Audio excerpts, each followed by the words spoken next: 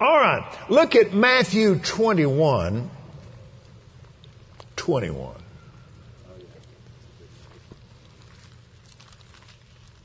Well, Brother Copeland, you see, these are just spiritual mountains, not actual mountains. Or, you know, well, let's see if Jesus agrees with that. Jesus answered and said unto them, Verily I say unto you, if you have faith and doubt not, you shall not only do this which is done to the fig tree. Well, that was not a spiritual fig tree. That's right. Come on. But also, if you say to this mountain, be thou removed, be thou cast into the sea, it shall be done. And all things whatsoever you shall ask in prayer, believing, you shall receive. You will. You will. Jesus said, whatsoever you ask the Father in my name, He will give it you. Ask and you shall receive, that your joy be made full. Now you can exercise the joy of the Lord, which is your strength, right, as I said, right in the middle of terrible and horrible pain. But your joy becomes full when the thing is totally manifested. Hallelujah. And you walk out of there with a healed and well body. I know I walked in pain because of my own hard-headed disobedience for a long time. And I want you to know, glory to God, I am totally and completely pain-free. I am healed and made well from the top of my head to the soles of my feet. I haven't been sick in so long. I have remembrance of the last time I actually yielded to flu symptoms. It was years ago. Now, January before last in the ministers' conference, just sitting there right on the front row, the symptoms of the flu came on me. I started chilling, you know, pain around behind my eyes. Everybody, you know, talking about the flu and the flu shots. Well, we took our flu shots years ago. Out of Deuteronomy 28, Galatians 3:13. So, now I'm not talking to you against those flu shots. Do you know what that flu shot is? It's an immune system booster. You can do that. I mean, just be a natural human being. Just quit eating slop and start sleeping at night. Well, I can't. Well, that's your fault. Get the shot.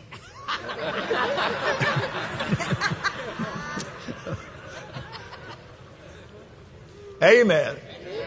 You know this is the name of the game, don't you? God gets on me, I get on you. That's just the way it is. Amen. So, I just started,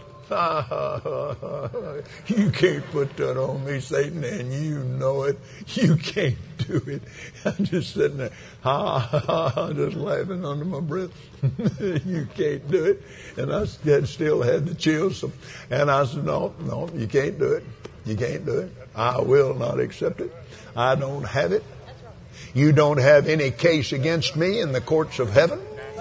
I am a forgiver. I walk in love. I keep the commandments of God. I do those things which are right in His sight. I love my neighbor as myself, fulfilling all the law and the commandments. I love the brethren even as you love the brethren, Lord. Satan, you can't put that on me. You don't have a legal right to put that on me, and I'm not taking it. It lasted about 15 or 20 minutes, and he's gone. Hadn't had him since then. Amen. Yeah, but that don't work for me. I know it. You know how I know? You said it.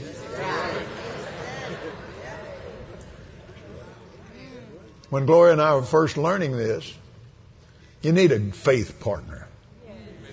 And you don't get mad when you get caught. I had a serious disadvantage. Gloria could go 3 days without saying anything. I mean, she's very quiet. And she really didn't just come out, until she began to teach and preach the word. But even so, she just quiet nature to begin with. Well, I was just the opposite. She said, well, you did enough talking for both of us, so and she's right. And I just, she'd say, that's your confession? And I believe it. Keith and Phyllis, one of them would say something, the other one would say, if you say so. Well, it just scared me to death. Really? Think about how the devil schooled us to talk. Scared me to death, thrilled me to death. Are you going? I'm afraid not.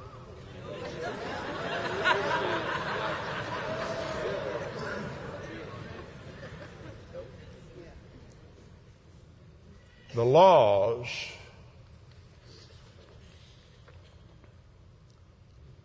faith-filled words dominate the laws of death. Death-filled words and fear-filled words will dominate the words of life. They're spiritual laws. And they work on the blessing side and they work on the curse side because they are laws. There are words. Well, we live in a word-created, word-dominated universe, a word-upheld universe. In the beginning was the Word with God, and the Word was God, nothing created without Him, without the Word. But you can't change the laws, but you can change the words. And when we begin to speak words of faith, words of God, whether they feel right or not, you go strictly into this book, and you get so picky. You're in training. You just don't allow things to come out your mouth you don't want coming to pass. And boy, there's times you just have to just give yourself a pop across the face and say, shut up!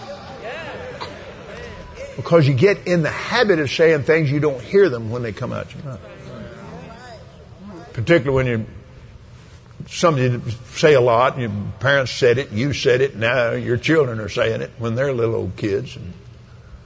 And you better stop that, you little fool. I'm going to kill you. I'm going to tell you something. You keep acting like this, Jesus won't love you anymore. Oh, that's alive from hell. Yes, it is. He still loves you, doesn't he? Amen. Hallelujah. Thank you, Jesus. There's nothing you can do to cause him not to love you any more or any less. That's right. That's right. Because he's all in. Right on. Amen. Amen. Everybody that's in hell, he loves them. And will never quit loving them. That's right. Well, why did he send them to hell? That wasn't his choice. The only man he ever sent to hell was Jesus. That's right. Hell was created for the devil and his angels. God didn't intend for any human being to go there. And the only sin that will send anybody to hell is not accepting Jesus Christ as Lord of your life. That's right. Amen?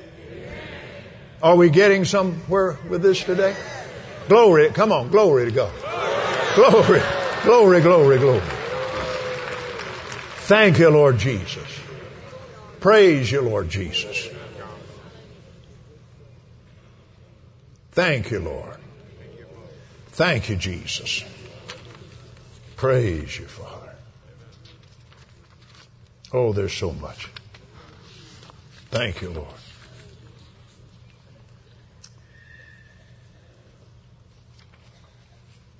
I want to go to the 91st Psalm. If you'll go with me there, please.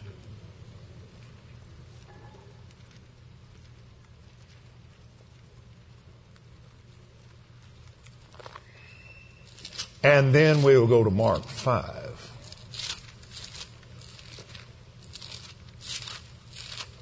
And I want you to see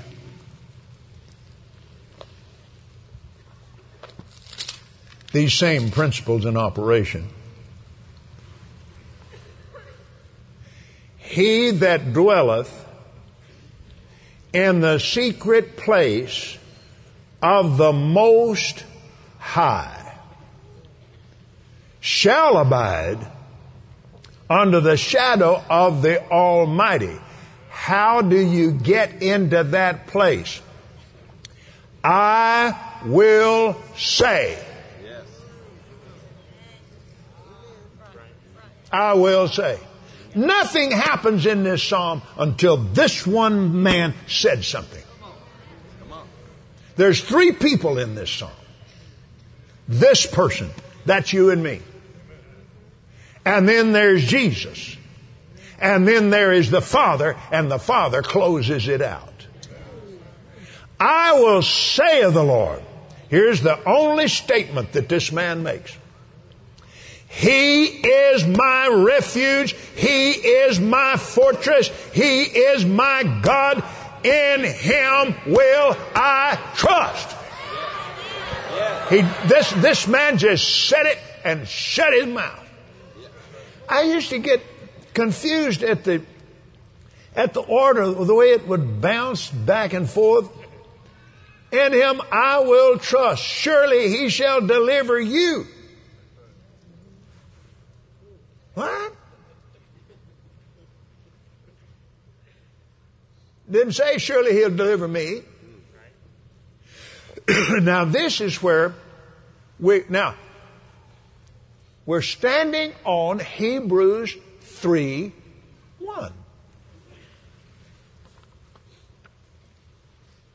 Hold your place. Let's turn over there and look at it. I want you to set your eyes on it. Oh, I'm almost out of time and I've only been here 10 minutes.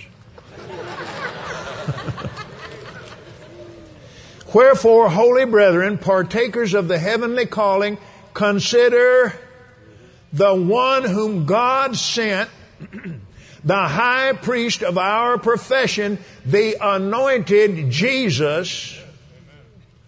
Jesus is anointed to be the high priest of His words in our mouth. We're not in this alone. We're not just speaking off out into the air or even into the spirit realm. Jesus is responsible for taking these words of faith and bringing them to pass and seeing to it that they happen, because we're standing on Mark 11:23, 24, and 25. Matthew 21:21. Hallelujah. So notice it. Surely, Kenneth, He shall deliver you from the snare of the fowler and the noisome pestilence. He'll cover you, son, with His feathers, and under His wings. Why? Because you said, He's my fortress, He's my God, I trust in Him. His truth will be your shield and buckler. You shall not be afraid for the terror by night, nor the arrow that flies by day, nor for the pestilence that walks in darkness, nor for the destruction that waits at noonday. 1,000 shall fall at your side, and 10,000 shall fall at your right hand. It'll not come near you. Only with your eyes shall you behold and see the reward of the wicked. Now look at this. Because, Kenneth, you have made the Lord, which is my refuge, even the Most High, your habitation. Jesus made the Lord His refuge when He went to hell. There was no other guarantee that He could get out of there. Nobody had ever gotten out of that place. He had to take it by faith. And he took it on the 22nd Psalm. Yeah. There's been a lot of, well, what was finished? The plan of redemption. No, there's a lot of things could be said about that. But the truth of the matter is, Jesus locked on to that 22nd Psalm that begins, my God, why hast thou forsaken me? And ends in the Hebrew language. It ends, it is finished. That's where he was. That's what he was quoting. That's what he was hanging on that cross. He had to die by faith. We had to live by faith. He had to die by faith. My God, why hast thou forsaken me? It was that psalm. Anyway, and you come on down. He'll give his angels charge over you. Now here's for the 14th verse. The Heavenly Father steps in. Because he's talking to Jesus. Because Kenneth has set his love upon me, therefore will I deliver him. I'll set him on high because he's known my name. He'll call on me and I'll answer him. I'll be with him in time of trouble, and I'll deliver him and honor him. And with long life, even 120 years, I'll satisfy him and show him my salvation. The days of man shall be 120 years. It is in the book of Genesis, chapter 6. That's at the very beginning of the book of Genesis. So the law of first mention governs all the way through the rest of the Bible. So every time you find long life, it means 120 years. Not just what we think long life ought to be. That's right. That's good. Amen. Amen. And that's growing in us. Why is that so important? Because the fullness of the gifts of the Spirit, the fullness of the apostle, prophet, evangelist, pastor, and teacher has never been manifested in this earth, not even in the apostle Paul. That's good. And that has to come to pass. The Lord asked me if I would do it. Well, that's a command to me. And I agreed to do it after I'd been hearing about it and studying it and so forth for several years before that even occurred. Then, one day I just did the math. In 2056, Gloria and I will have been in this ministry for 90 years. We're not the only ones. I know good and well I'm not the only one God's talking to about this. And we're going to find out over the next few years that there's people all over this planet that God's getting through to. And we're going to see this thing to the finished glory to God. And a lot of you are taking hold of it. We're going for it. But you have to be all in, spirit and soul and mind and body.